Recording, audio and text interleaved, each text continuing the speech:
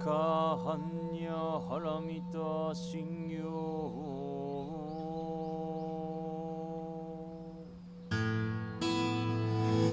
Thank you for joining the Zen Care podcast. These recorded Dharma talks are given freely to our community in the heart of New York City, which we are honored to now share with you. New York Zen Center for Contemplative Care is dedicated to transforming the nature of care through contemplative practice by meeting illness, aging, and death with compassion and wisdom. Learn about us at zencare.org.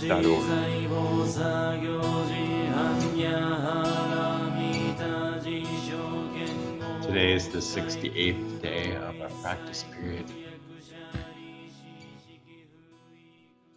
And Dogen says, as I personally saw in Great Song, China, in Zen monasteries in various places, all had meditation halls where 500 to 600 or even up to 2,000 monks practiced Zazen day and night. When I asked the abbots of these monasteries, masters who had inherited the seal, the authentic experience of Buddha mind, about the essential meaning of Buddha Dharma, I was told that practice and realization are not two things. Therefore, I recommended to students who are already studying with a teacher, as well as all those outstanding people who seek the truth of Buddha Dharma, to practice Zazen and endeavor the way under the guidance of an authentic teacher and investigate the teaching of the Buddha ancestors without distinguishing between beginning and advanced, and without being concerned about ordinary or sacred.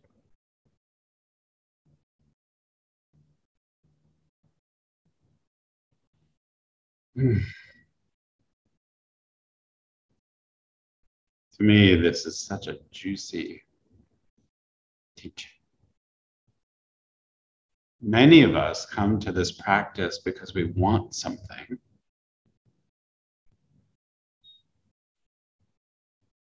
We think it's almost like talked about this, I think last week, but the sense of like a gym membership, like well, if I log in, a certain amount, then I'll, be fit. I'll be enlightened then, and won't that be great? And again, I appreciate the gym, so it's not dogging gym memberships. But it's also like a coffee place I like, they get, punch card, and if I get enough of my little punch cards, I get a free coffee, But many of us, use spiritual practice as if it is that.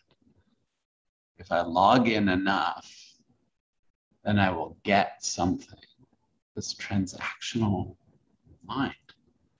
And Dogen keeps bringing up this ongoing, continuous practice for at least a lifetime. Not like, oh, I'll try it out and see how it goes, and then I'll try something else. It's not what he's suggesting.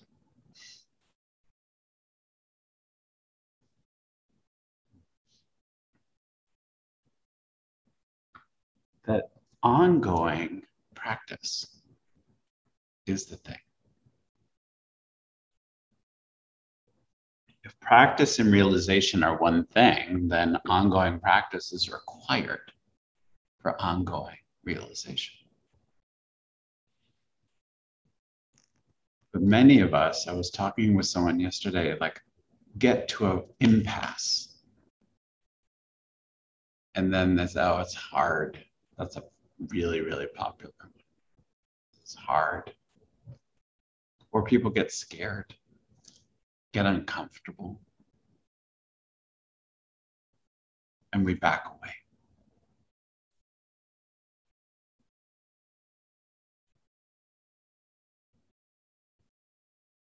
Someone also yesterday was telling me a story about a friend of theirs who got very disappointed with the teacher. And ever since then, they left that community and they've been kind of wandering around for about 20 years.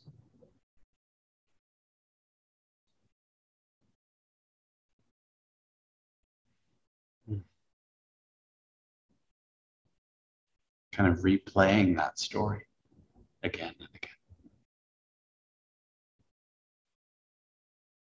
This is also a very popular thing, not just in spiritual circles, but in our life. Like, oh, what's happened to us a long time ago, and replaying it as if it's still happening. But it's really a way that we, and I've done this too, like solidify our identity as like someone who's been wronged or disappointed. Things don't work out for me. ... And let me tell you why. We can always find, in my experience, proof for our crazy ideas. At least I have.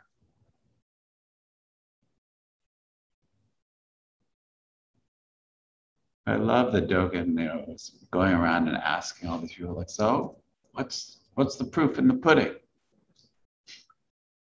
Went around asking all these abbots of temples, what's the essential meaning? What's this all about?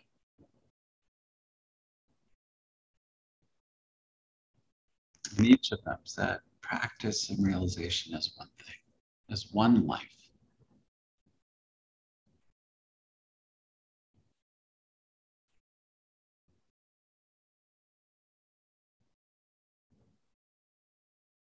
So he says, therefore, I recommend to students who are already studying with a teacher, as well as those outstanding people who seek the truth of Buddha Dharma,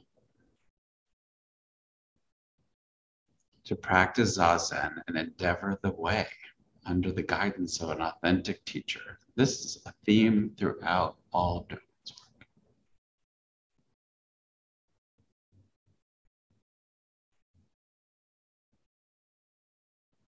To practice under the guidance of an authentic teacher.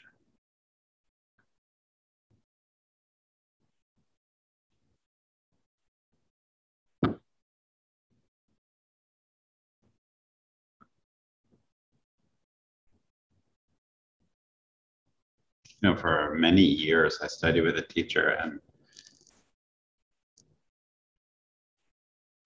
I never really saw them outside of the context of the Zendo. It was very mysterious. I remember once I saw them civilian clothes, and I was like, whoa, what's that about? It was not until as I often like to share about Shogun, Sam, this wonderful teacher I studied with just for 6 weeks, but we lived together for 6 weeks, and we did everything together. Even pooped in the woods together. It's very intimate. And he was this big deal guy, the abbot of 15 temples. But what I saw is that he was just completely wherever he was. Pooping in the woods, being a Boy Scout leader. He loved that. Tending to villagers. Whatever was needed, he was just completely that. It was also the beginning of me understanding what this practice is about. And that it's when I really began to deeply appreciate that the practice for me continues to be about creating this really strong fulcrum in ourselves so that we can pivot and be completely wherever we are.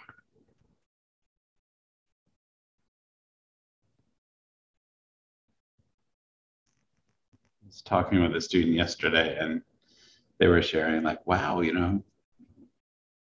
we have so many different kinds of relationships. Like we have a relationship of in Dokusan and other things, and just to like start to realize like, oh, you can have a relationship and it looks many ways.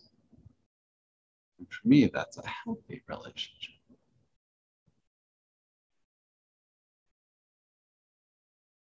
It doesn't have to look one way all the time.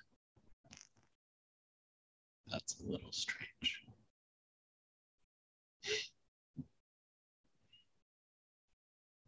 So like the way that we separate practice from our life.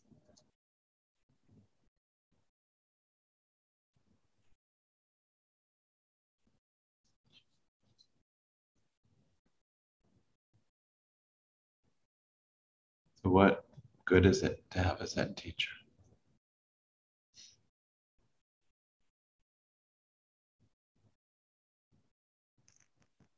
What's it about?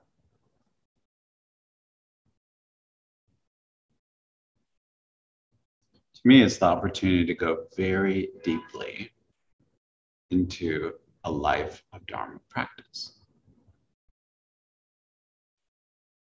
And as I was saying, like it's a way of also like experiencing yourself many different ways with both the teacher and the community. And to me, if the relationship is going well, it can be really thorny, sometimes feel shitty, seemingly paradoxical, joyful, wondrous, curious. And the willingness to stay in the mix together. Like, okay. So to me, it's also about someone that you also meet with regularly.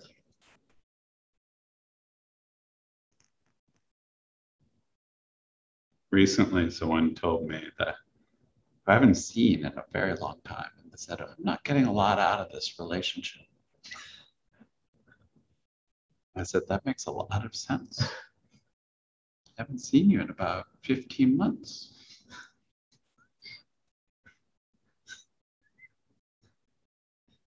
I said, I feel stuck in this relationship. And I said, that makes sense. It's a lot of sense.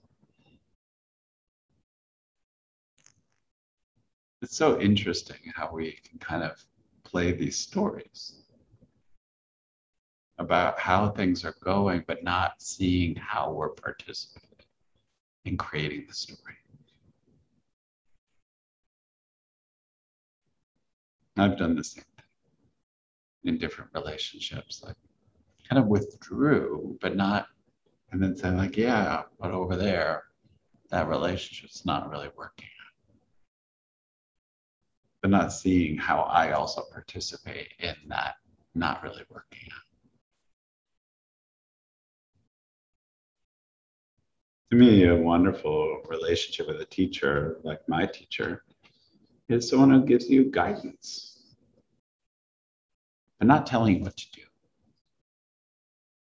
To me, if anyone tells me what to do, I'm always like, but someone to share their experience because they've been practicing perhaps longer. To share that. And the other piece is to encourage you. Keep going. Jump. As I often like to say, just get to the end of the hokey pokey. Put your whole self into the situation.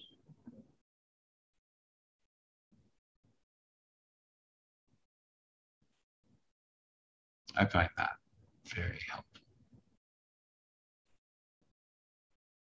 To noticing it, and also noticing where we are in that. Some of us are like, putting a toe in, an elbow in, a hand in. And it's all part of the path too. It's not a right way to do it. So that encouraging is really important.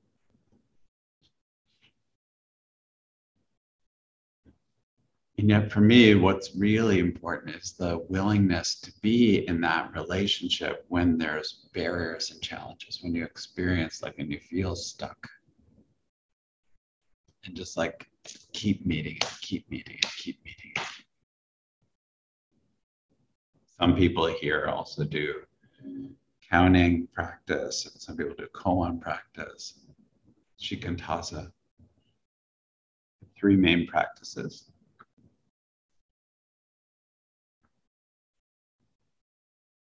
And if we're actually in those experiences, we do get stuck. And to me, like that's where it gets interesting.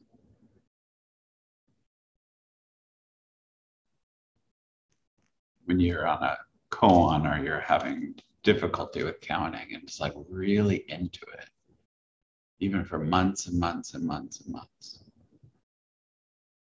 to stay in relationship with yourself and the path in that is to me the greatest learning. For sure. Because no one, I've yet to meet the person who does well and learns well by, as the Buddha talked about, aversion, just like feeling aversive about it. Like, I don't like that feeling and I'm going to go away.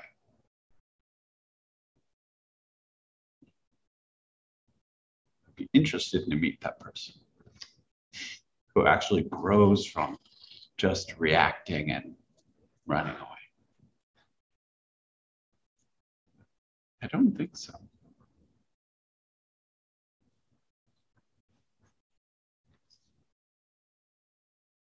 I do also think, a friend of mine was talking about that, while a teacher's training and who they train with is important,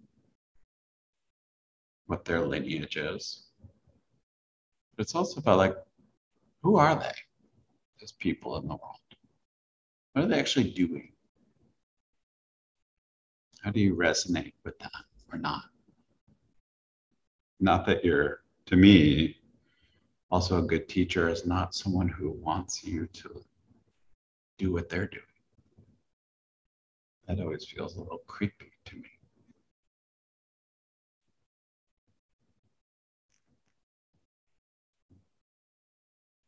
And are they doing their work? Are they really practicing? Probably the most important, because sometimes, like anyone, teachers are people, and we can feel like get kind of caught in this idea of arriving. Now I'm a teacher.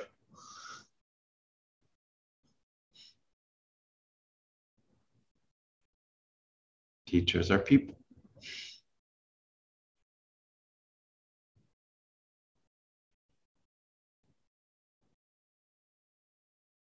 So interesting, like there we have all of these kind of thresholds in the practice, sometimes becoming, formalizing a relationship with your teacher through Tangaryo, and that is the beginning of a relationship where you meet at least once a week, ideally, to meet face to face. And then sometimes people later on will receive Jukai, which is this little robe that you sew yourself, saying, yep, this is what we're doing.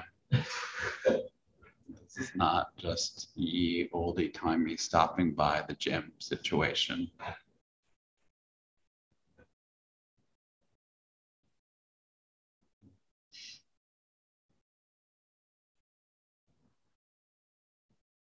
And then there are other markers, and I know for myself that even my ordination that I did 19 years ago felt like a beginning.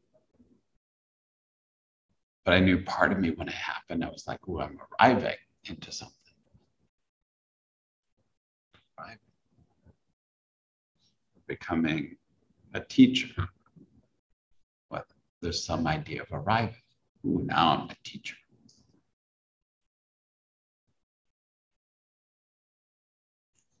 But to me, all of these are just different points of arriving into a learning about how to serve in that role. Not like, ooh, aren't I cool now? But how do I serve as a teacher? I've been asked to do that. So now, how do I do that? What's useful? And it's many, many ways to be useful. And the willingness to be curious about how you serve in different relationships as a teacher or as a student.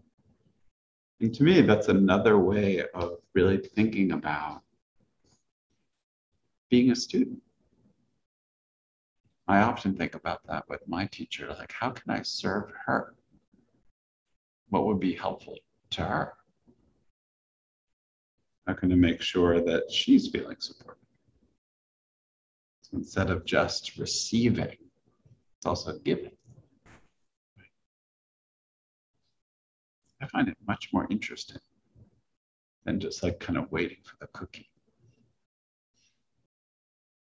But to actually be the student-teacher relationship to me is very dynamic when it really feels like that there's giving and receiving equally. Like, wow, we're meeting. So much more interesting.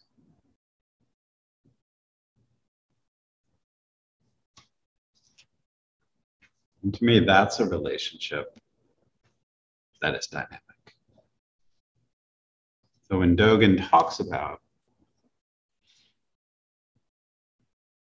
practice Zazen and endeavor the way under the guidance of authentic teacher, and that's just a beginning, basically. Then investigate the teachings of the Buddha ancestors without distinguishing, oh, this is a beginning practice or this is an advanced practice. Great. Without being concerned about ordinary and sacred. So without comparing.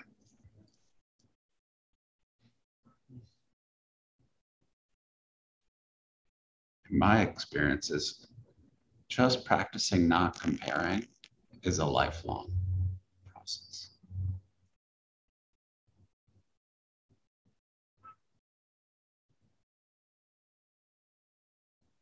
So to me, the intimacy with our teacher and Sangha is the place of practice.